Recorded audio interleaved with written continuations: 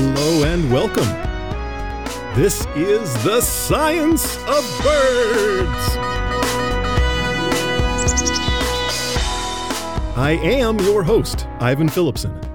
The Science of Birds podcast is a lighthearted exploration of bird biology for lifelong learners. This episode, which is number 60, is about feeding wild birds. As in humans providing supplemental food for wild birds. Lucky snacks the birds wouldn't have access to in a natural setting. This, of course, typically involves a contraption called a bird feeder. I imagine many of you listening have one or more of these things in your yard right now. I've got a few myself. When you or I hang up a bird feeder, we're feeding wild birds intentionally. This intentional feeding is what today's episode is about. We're not talking about unintentional feeding. So this isn't about crows finding scraps at the city dump, jays stealing your trail mix in a campground, or vultures picking meat off your bones after you got lost in the desert and perished under the cruel sun. Millions and millions of people all around the world feed wild birds intentionally. At such a massive scale, you have to imagine this would affect birds significantly, and in many ways. And it absolutely does. Without really meaning to, humans have been conducting a worldwide experiment on birds. Scientists still haven't unraveled all the consequences of feeding wild birds. But it's clear that by offering so much supplemental food to birds, we're causing things to change for them, in ways both good and bad, and probably in some ways we don't understand yet. Which brings us to the big question. Should we or shouldn't we feed wild birds? This is still being debated by scientists, conservation organizations, and bird lovers everywhere. And I'm pretty sure this will be one of the key issues candidates will argue about during our upcoming elections this fall. Today, I'll do my best to give you objective, scientific information about feeding birds. We'll look at the pros and the cons. Then we'll see if there's any sort of conclusion we can come to at the end of the episode. Okay, here we go.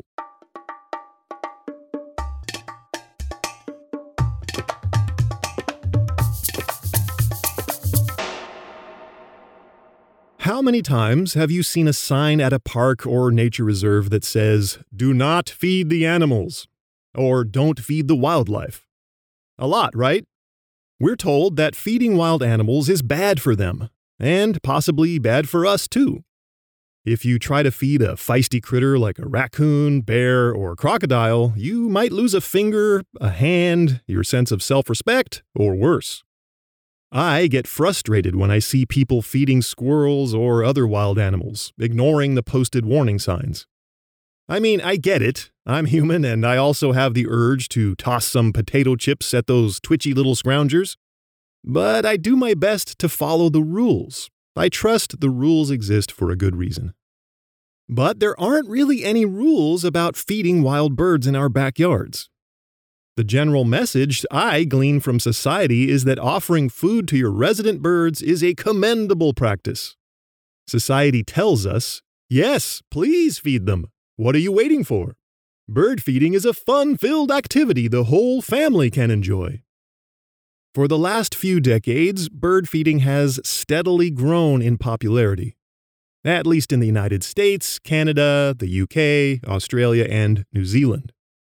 Amazingly, about half of all households in these countries put out food for birds. In America, this means that over 50 million people take part in the hobby of feeding wild birds. Americans spend over $5 billion a year on bird food and related paraphernalia. Over 100 bird species in North America visit bird feeders.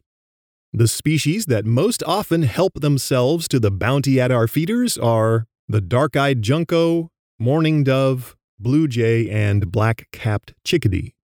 Their counterparts in the United Kingdom are the house sparrow, blue tit, European starling, and Eurasian blackbird.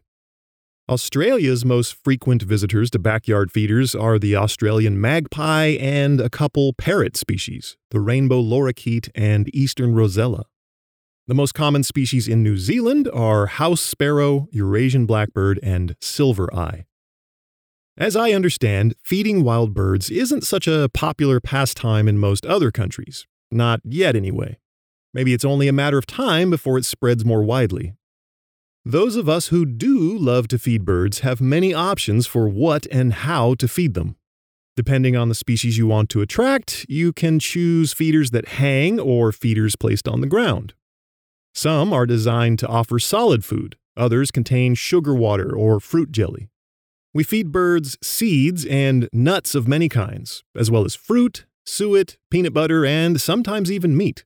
I've heard that people in Australia use ground beef to appease their backyard laughing kookaburras and Australian magpies.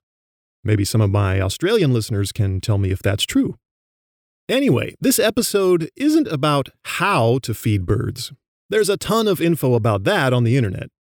Right now, let's stay focused on what science tells us about the pros and cons of feeding wild birds. But before we dive into all that, I want to briefly talk about a few ways scientists go about studying birds that visit feeders.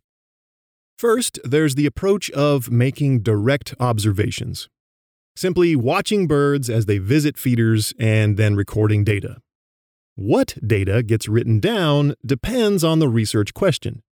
But we're talking about things like which bird species, the time of day, the temperature, how long the bird stays at the feeder, interactions between species, what kind of feeder certain species choose, and so on.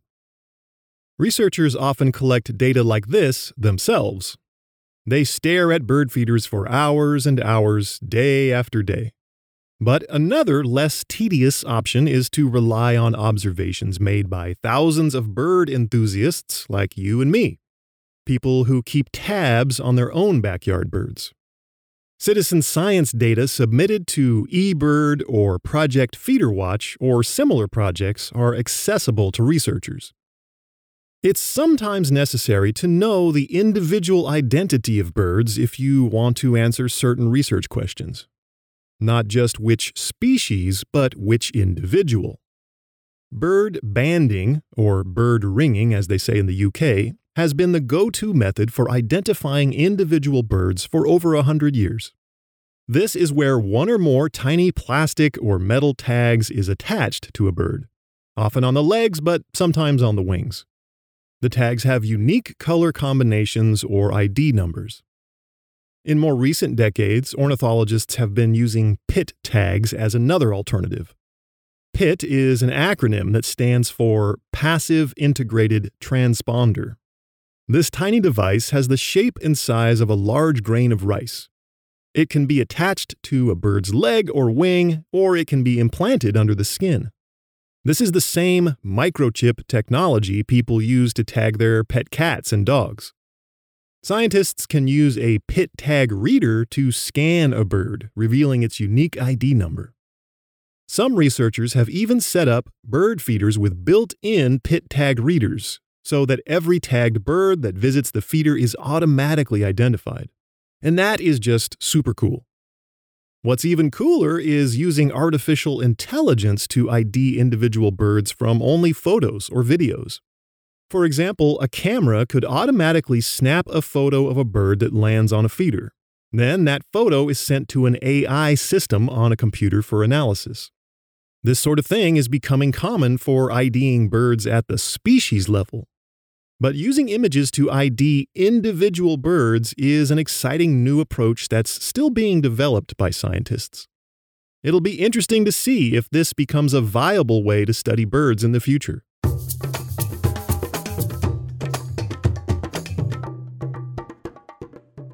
All right, pros and cons. The good and the bad when it comes to feeding wild birds. Some consequences of feeding birds are undeniably bad, and others are clearly good. But sometimes it's not so easy to judge. It comes down to a matter of perspective. When we say something is a pro for who exactly? For birds or for us? And if we say something is good for birds, which birds? Are we talking about all of them or just some species? In the United Kingdom, for example, populations of blue tits and great tits have increased dramatically in some regions because of supplemental feeding by humans. So from the perspective of these birds, feeding is great. Bring it on, keep those peanuts and sunflower seeds coming. But blue tits and great tits can outcompete some other native songbirds in the UK. For example, they often take over the nest cavities of their close cousin, the willow tit. Willow tit populations have been declining in the UK for decades. In part, perhaps because they can't compete with the increasingly abundant and socially dominant blue and great tits. So, humans feed blue and great tits, these species increase in number, they outcompete willow tits for food and nests, and this contributes to the dwindling numbers of willow tits. Bird feeding in this scenario is a pro for the first two tit species, but it's a con for the willow tit, at least in a roundabout way. You get the idea here, I'm sure. Let's go ahead and look at some pros while keeping in mind that what we think of as good or bad is often a matter of perspective. One clear benefit for birds that visit our garden feeders is that they generally have better health and survival. They have access to a dependable, abundant food source. Some might call it a veritable cornucopia of delectable delights. Numerous studies have shown that birds who visit feeders do pretty well for themselves. For example, one study published in the journal Conservation Physiology looked at 11 bird species in the forests of central Illinois. Species like northern cardinal, American goldfinch, and indigo bunting. Birds in this study that had access to food in bird feeders were significantly healthier than those that didn't have access. The birds that visited feeders had higher antioxidant levels circulating in their blood, as well as lower stress levels and faster feather growth. Some of them were in better shape because they packed on more fat and muscle. So, supplemental feeding improves the health of individual birds, and during the winter or other times when natural foods are scarce, the extra sustenance offered by humans can help birds survive. Dozens of studies have shown that by feeding wild birds, we also improve their reproductive output.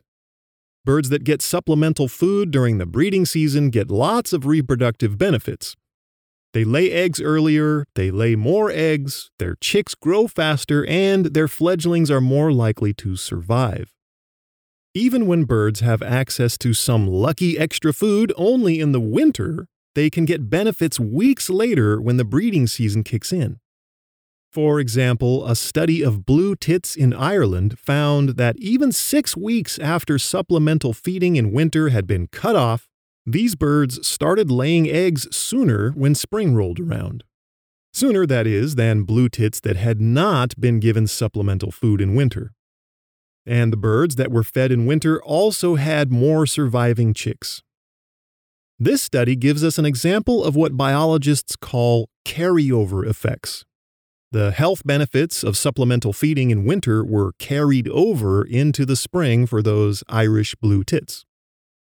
Then we have range expansion, the situation where a bird species increases its geographic range, moving into regions where it didn't exist before. This usually happens over the course of decades. Some bird species seem to have expanded their ranges because we have lured them with the overflowing bounty of our backyard bird feeders. In North America, some species that have moved northward in the last century include northern cardinal, tufted titmouse, Carolina wren, and Anna's hummingbird. There's evidence that these range expansions aren't only the result of a warming climate or habitat change. Supplementary feeding seems to be part of the equation. But is range expansion a pro or a con? That's hard to say. For species like the ones I mentioned, their spread northward probably isn't natural. So, if you think anything caused by humans is unnatural and therefore undesirable, maybe your verdict would be range expansion equals bad. On the other hand, if you were super stoked back in the early 2000s when Anna's hummingbirds became year-round residents in your neighborhood, well, maybe you were a big fan of range expansion. I mean, who wouldn't want more hummingbirds in their life? I mentioned Project Feeder Watch earlier. This is a long-term citizen science program that's been running since the late 80s in the continental US and Canada. It focuses on what bird species are where and their abundances during the winter months. Anyone can submit counts of their backyard birds to Project Feeder Watch. Over 30 years of data from the project have revealed a few things about the effects of all our supplemental feeding. For example, bird species that regularly visit our backyard feeders, the populations of those species have been growing over the years. They seem to be doing better because we're feeding them. So, feeding wild birds can improve their health and their chances of survival. It can help them crank out more babies and help them expand their ranges into new frontiers.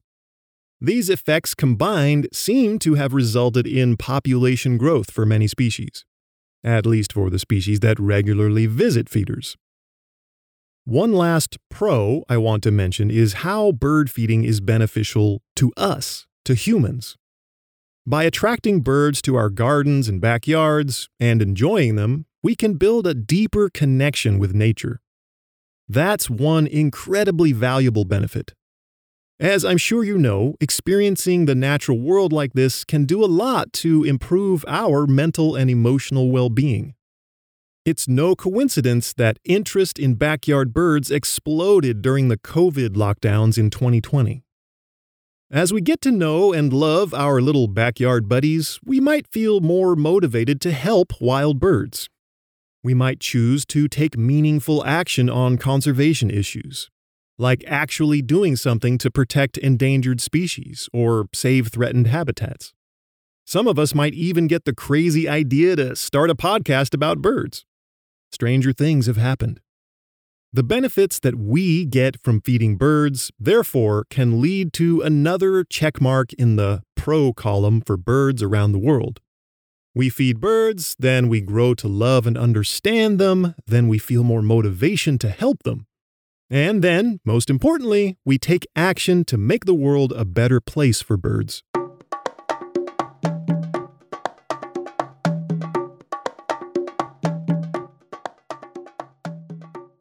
If you're about to jump in your car, zoom off, and run several red lights on your way to the garden supply store to buy 20 new bird feeders, well, hold your horses there, Speedy. I appreciate the enthusiasm, I really do, but we haven't covered the downsides yet. We need to look at the potential cons of feeding wild birds. First up is dependency. Many people express concern that if they feed wild birds in their yard, the birds will become dependent on this artificially reliable supply of food. The little buggers will assume that they're on Easy Street forever and quickly forget how to take care of themselves.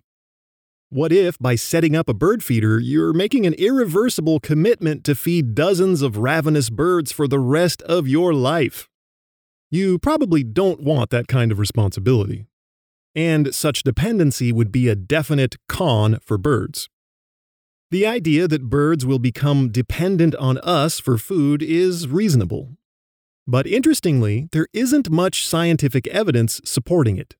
More research is needed, but there are some interesting studies that have already looked into this topic. The most recent of these was conducted by biologists at my alma mater, Oregon State University. They attached pit tags to 67 black-capped chickadees, Picilli atrocapillus.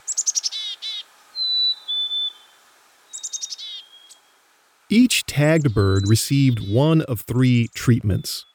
1, heavy clipping of the flight feathers, 2, light clipping of the flight feathers, or 3, no clipping, as the experimental control treatment. All the chickadees could still fly after clipping. But clipping increases wing loading, which means it takes more energy for a bird to fly with clipped wings. Heavier clipping leads to more calories being burned during flight. The researchers set up 21 bird feeders along a 3-kilometer stretch of the riparian habitat where the birds had been captured. This experiment was run in the winter. The feeders were filled with sunflower seeds and equipped with pit tag readers. So when a chickadee landed on the feeder to grab a sunflower seed, the tag reader recorded the ID of the individual bird. If these black-capped chickadees were dependent on the feeders for surviving the winter, what would you expect to happen? You'd probably predict that the handicapped birds, the ones with clipped wings, would need more food, more calories to survive the winter. Therefore, they should visit the feeders more often than the control birds, the ones with unclipped wings. But that's not what happened.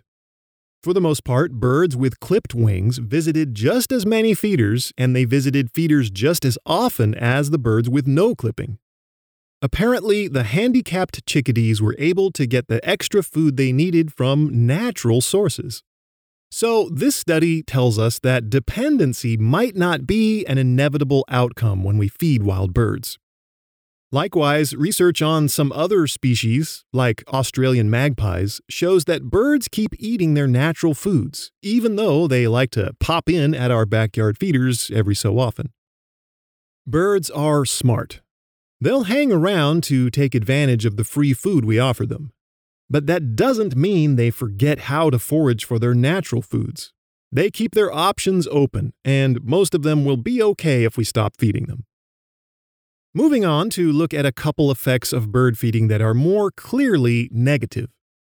The threat of predators is sometimes a major problem for the birds coming to our feeders. We can create unnaturally large and conspicuous gatherings of small birds when we put out food in our yards. Predators are surely going to notice all the ruckus. Public enemy number one here is the domestic cat. Your furry pal, Snowball, Buttons, Jeremy, or whatever its name is, that beast is a bird-killing machine. If you need to be convinced, listen to episode 23 of this podcast, titled Cats vs. Birds. Another type of predator attracted to the easy pickings at our feeders are some hawk species in the genus Accipitor. Cooper's hawk and the sharp-shin hawk are bird-eating specialists in North America. Feeder birds in the UK are terrorized by a similar species, the Eurasian sparrowhawk. Cooper's hawks have become the most common backyard raptor in North America. It seems these guys are everywhere. I've had them swooping around in my yard, eyeballing songbirds at my feeders, and sizing up our pet chickens. Predators lurking around our gardens kill not only adult birds coming and going at the feeder. Some predators also threaten birds in the nest, adults, eggs, and nestlings. Small birds attracted to the reliable supply of seeds or whatever will sometimes set up their nests close by. Those nests can be vulnerable to predators like snakes, jays, and squirrels. Next, we have the problem of window collisions. Countless birds are killed or injured when they slam into windows and other human structures. This is a big topic, and I plan to cover it in depth in a future podcast episode. There are many factors involved in the tragedy of birds flying into windows. One of them does appear to be the presence of bird feeders. So we can mark window collisions down as a con for feeding birds. I'll come back to this issue in a few minutes. But first, let's consider some more consequences of feeding wild birds. Supplemental food sources often bring together bird species that might not otherwise rub shoulders out there in the wilderness. This can lead to more frequent scuffles between species as they compete for tasty peanuts or suet or whatever. Interactions like this can be stressful, and plenty of fighting between members of the same species occurs at feeders as well. Individual interactions like these, as well as the population size changes I talked about earlier, can lead to large-scale changes in bird communities. When I say bird community, I'm talking about the association of multiple bird species, all living in the same area. Supplemental feeding has been associated with changing bird community composition over time in the UK, Australia, and New Zealand. In other words, the mixture of species in some regions has changed, at least in part because of feeding. supplemental feeding has tipped the natural balance of bird species. Species that love to visit feeders tend to increase in number, while other species might decline. Remember those blue tits, great tits, and willow tits I talked about earlier. Another concern people have is about offering food to birds during their migrations. You might hear people say that you should take your feeders down in the post-breeding migration season. The fear is that if a bird discovers the seemingly limitless buffet of a feeder, it might forget all about migrating and just plop down where it is. Then winter comes along and the bird's in trouble because it can't handle the cold weather. The good news is that this rarely happens, as far as we know. Birds that migrate long distances to escape the winter cold are operating on powerful instincts. The thing that triggers their migratory behavior is photoperiod. In other words, how many hours of sunlight there is each day. Some extra food probably isn't going to override a bird's drive to continue migrating. It might even be helpful to offer foods to birds during their migrations. They can stop to stuff their gullets at your feeder, regaining strength before moving on. Now, that said, there is scientific evidence that all of our supplementary feeding has changed the way some bird species migrate. The best example I know of is the Eurasian blackcap, Sylvia atricapilla.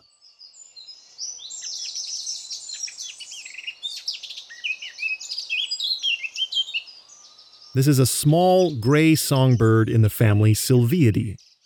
Quick side note, the scientific name of the blackcap is, again, Sylvia atricapilla. Earlier, I gave you the scientific name for the black-capped chickadee. It's Poecilia atricapillus.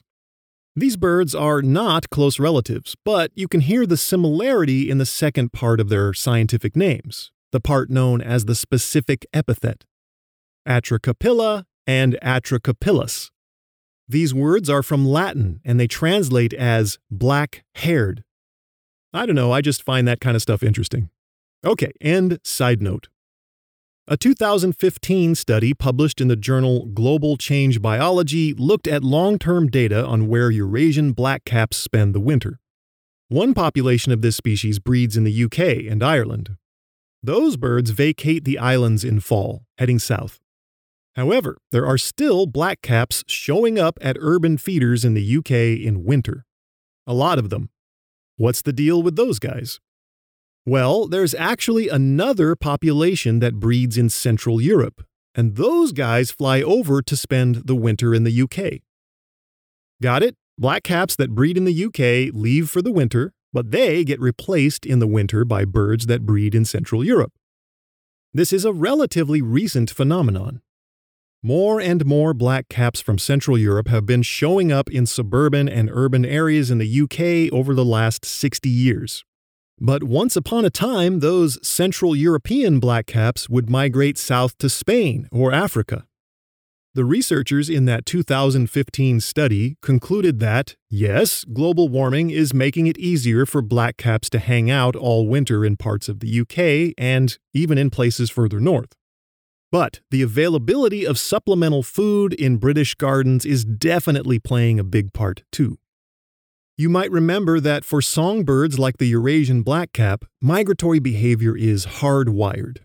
These birds are born with the genetically programmed instinct for when and where to go during migration. So what we're witnessing is a genetic change in the Central European population, an evolutionary change. Other research has shown that great tits in the UK are also evolving in response to supplementary feeding. Compared to great tits over on mainland Europe, those in the UK have longer bills. And they're getting longer generation after generation. Scientists have even identified the genes associated with those longer bills. And finally, those same researchers showed that great tits with the long bills use feeders significantly more often and have higher fitness than short-billed tits. So, by offering food to birds like this, we can alter the very courses of their evolution. And if you ask me, that's a pretty serious consequence. But are the changes to bird communities, migration, and evolution we've been discussing necessarily bad? Again, if you don't like the idea of human activities messing with the biology of wild animals, then yeah, you'd probably agree that such effects are in the bad category. I'd say I lean toward that way of thinking. I'd rather things be as natural as possible, without interference from humans. But that hasn't stopped me from hanging bird feeders in my yard, has it? Am I a terrible person? A despicable hypocrite? Perhaps. Now, as we've been discussing the downsides of feeding wild birds for the last 10 minutes or so, there's something I haven't mentioned yet. Something that might be the single worst, most dreadful effect of putting bird feeders in our yards. What I'm talking about is, of course, providing sustenance, however unintentionally, to those mangy, glassy-eyed goblins known as squirrels. That's right, squirrels, the flea-ridden bane of all that is good in the world. All you want to do is feed some poor little hungry birds. But then here comes one of those relentless, scheming squirrels to steal as much birdseed as it can stuff into its stupid cheeks. Birdseed that isn't cheap, I might add. Many scientific studies have found support for the hypothesis that squirrels are, in technical terms, just the worst.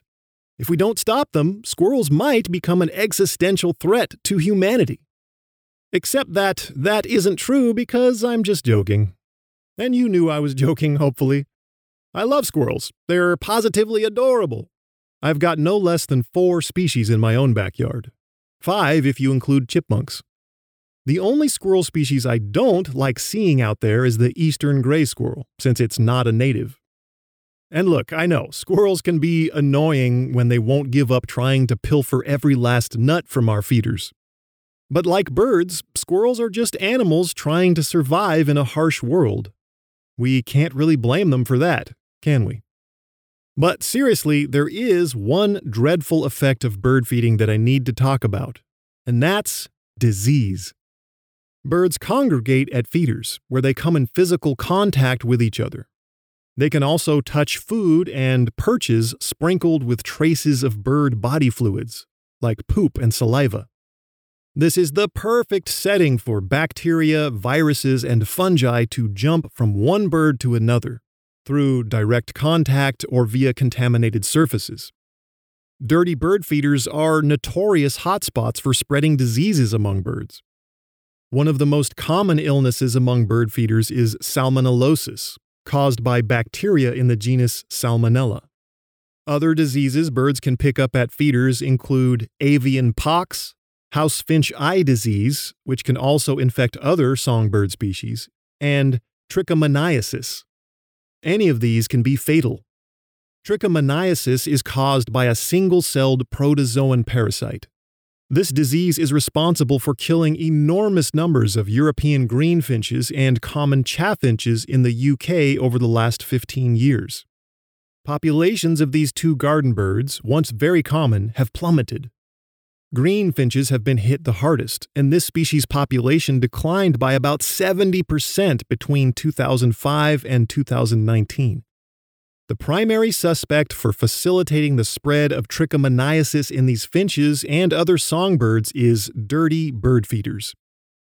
So I don't think anyone would argue with me when I say that the biggest problem with feeding wild birds isn't cats or windows or naughty squirrels. It's the spread of disease.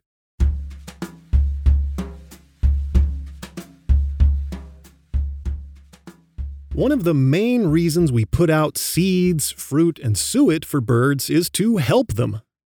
We want their tiny bellies to be full of nutritious food so they can live long, healthy lives and make lots of babies. In other words, we have good intentions. But are we killing birds with our kindness? I hate to say it, but yes, at least sometimes, especially by making it easier for diseases to spread among them. But it's also true that the food we offer birds can benefit them. It improves the health of birds and their chances of survival. And it really does help them make lots of babies. So, should we or shouldn't we feed wild birds? Maybe you were hoping I can answer that question for you today, so you can stop losing sleep over it. But I'm afraid you'll have to weigh the pros and cons and decide for yourself. The message we hear from most bird conservation organizations in the US and the UK is that feeding birds is a perfectly fine activity. But there's an asterisk on that. It's fine if you follow good practices. If you decide you want to keep feeding your feathered friends, more power to you. But with great power comes great responsibility, right? So let's talk about how to feed birds responsibly. Many of the negative effects of feeding can be mitigated with some thoughtful effort. Now, in case you think I'm lecturing you, well, you're right, I am, but it's because I care about you and about birds. But at the same time, I'm reminding myself of these good practices for feeding birds. First off, make sure you're feeding your birds the right food. Don't just buy the cheapest bargain bin rubbish you find at the thrift store. That stuff is full of useless filler. Do a little research on the common backyard bird species in your area and what they prefer to eat from feeders. For example, finches love thistle seeds. Orioles are crazy about oranges, and black oil sunflower seeds are a nutritious favorite of many species. Bread is a no-no. I don't care if your grandma used to toss bread to the ducks. Forget it. Grandma wasn't doing those ducks any favors because bread provides very little nutrition for birds and can lead to health problems. Now, diseases are the biggest threat, right? So, as responsible feeders of birds, it's super important that we clean out our feeding apparatuses regularly. Clean your feeders every 1 to 2 weeks. There are several ways to do this, but the professionals over at Project Feeder Watch recommend the following. 1. Take your feeder apart. 2. Scrub off any debris attached to the parts. 3. Soak everything for 10 minutes in a diluted bleach solution. 4. Then wash the parts off with soap and hot water. 5. Rinse thoroughly and let everything dry completely. And 6. Slap the parts back together and you're ready to rock. That would be the normal cleaning routine. But if you find any sick birds in your yard, take down your feeders immediately and wash them really well. Before you put them back out, wait a couple weeks to make sure you don't find any more sick birds in the area. Cats. What can we do about cats? Keep them inside. Please. I know you love your kitty, and that's a beautiful thing. But cats are an enormous problem for bird populations everywhere. Besides, your cat will most likely live longer if you keep it indoors.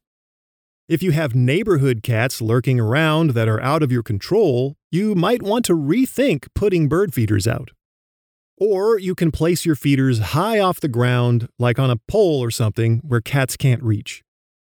As for bird-murdering hawks, consider taking your feeders down for a while if a hawk shows up. The raptor will probably move on in a few days if you aren't providing it with a plethora of vulnerable songbirds to mutilate. Providing hiding places for small birds can help too. They can escape hawks by flying into bushes, brush piles, and evergreen trees. Then we have the issue of windows.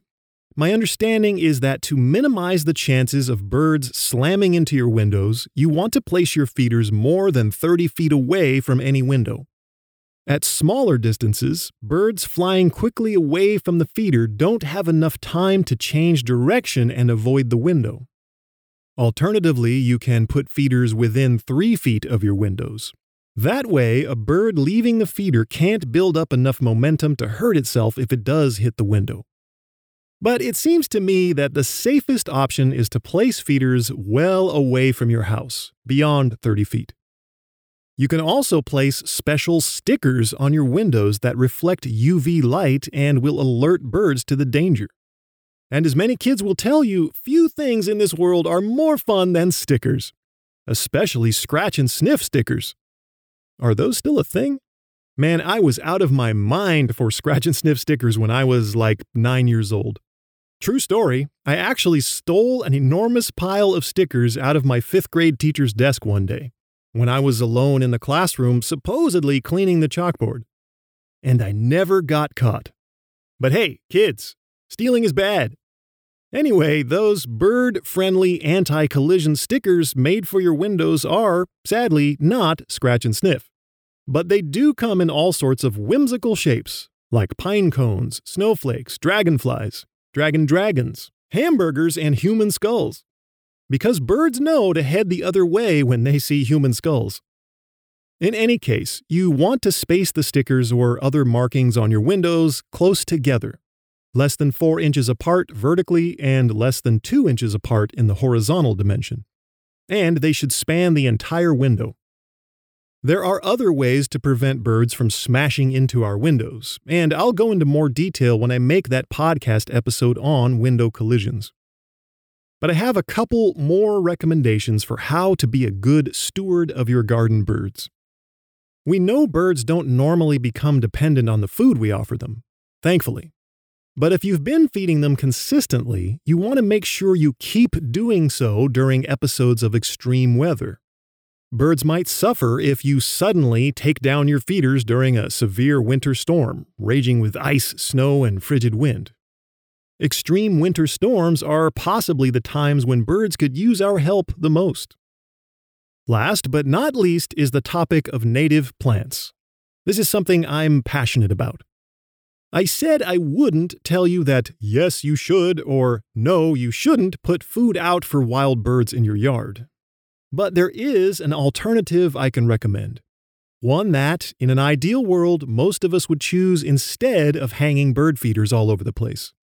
And that is to fill our outdoor spaces with lots of native vegetation. In other words, plant species that have been growing in your local landscape for thousands of years. Some natives in my area, for example, include Douglas fir, vine maple, red flowering currant, and Oregon grape. Native plants like this attract birds to our yards, almost like magic.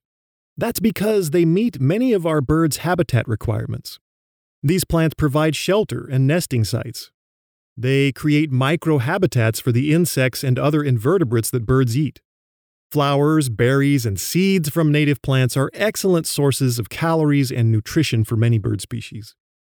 Creating a bird-friendly yard or garden is more than just planting native trees, shrubs, grasses, and flowers. Other elements that benefit birds include brush and rock piles, and plant debris like dead leaves and tree limbs. These things all create nooks and crannies for insects to hide in. And you want those insects to thrive because birds eat them. So reconsider using pesticides in your yard. Embrace your native invertebrate fauna. Because insects and other spineless critters are also just super cool on their own. And they're a major part of your local biodiversity. The more your yard resembles a natural habitat, the happier and healthier your birds are likely to be. All of them, not just the handful of species that gorge themselves at feeders. By relying more on native vegetation, we help to keep the balance of species as natural as possible. Everybody wins. Here's another thing to think about when it comes to offering store-bought birdseed versus planting native vegetation. Those commercially produced seeds came from a farm somewhere, maybe a big farm. As feeding birds has exploded in popularity, growing birdseed has become big business. For example, in the U.S., over 1 million tons of birdseed is produced every year. This is agriculture on an industrial scale.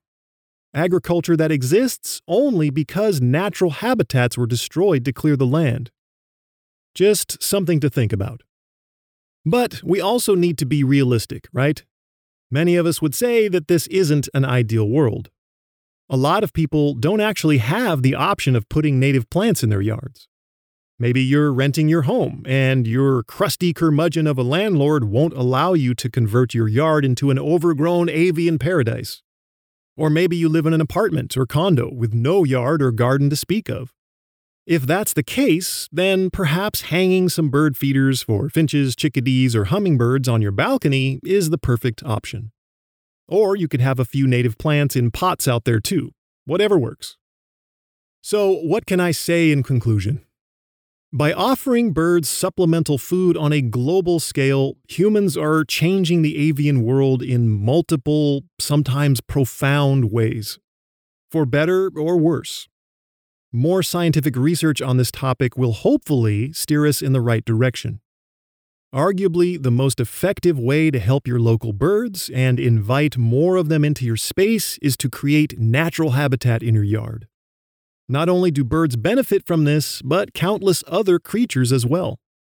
Still, there are some excellent reasons for us to put out bird feeders, not the least of which is our own need to connect with nature. That is so important these days.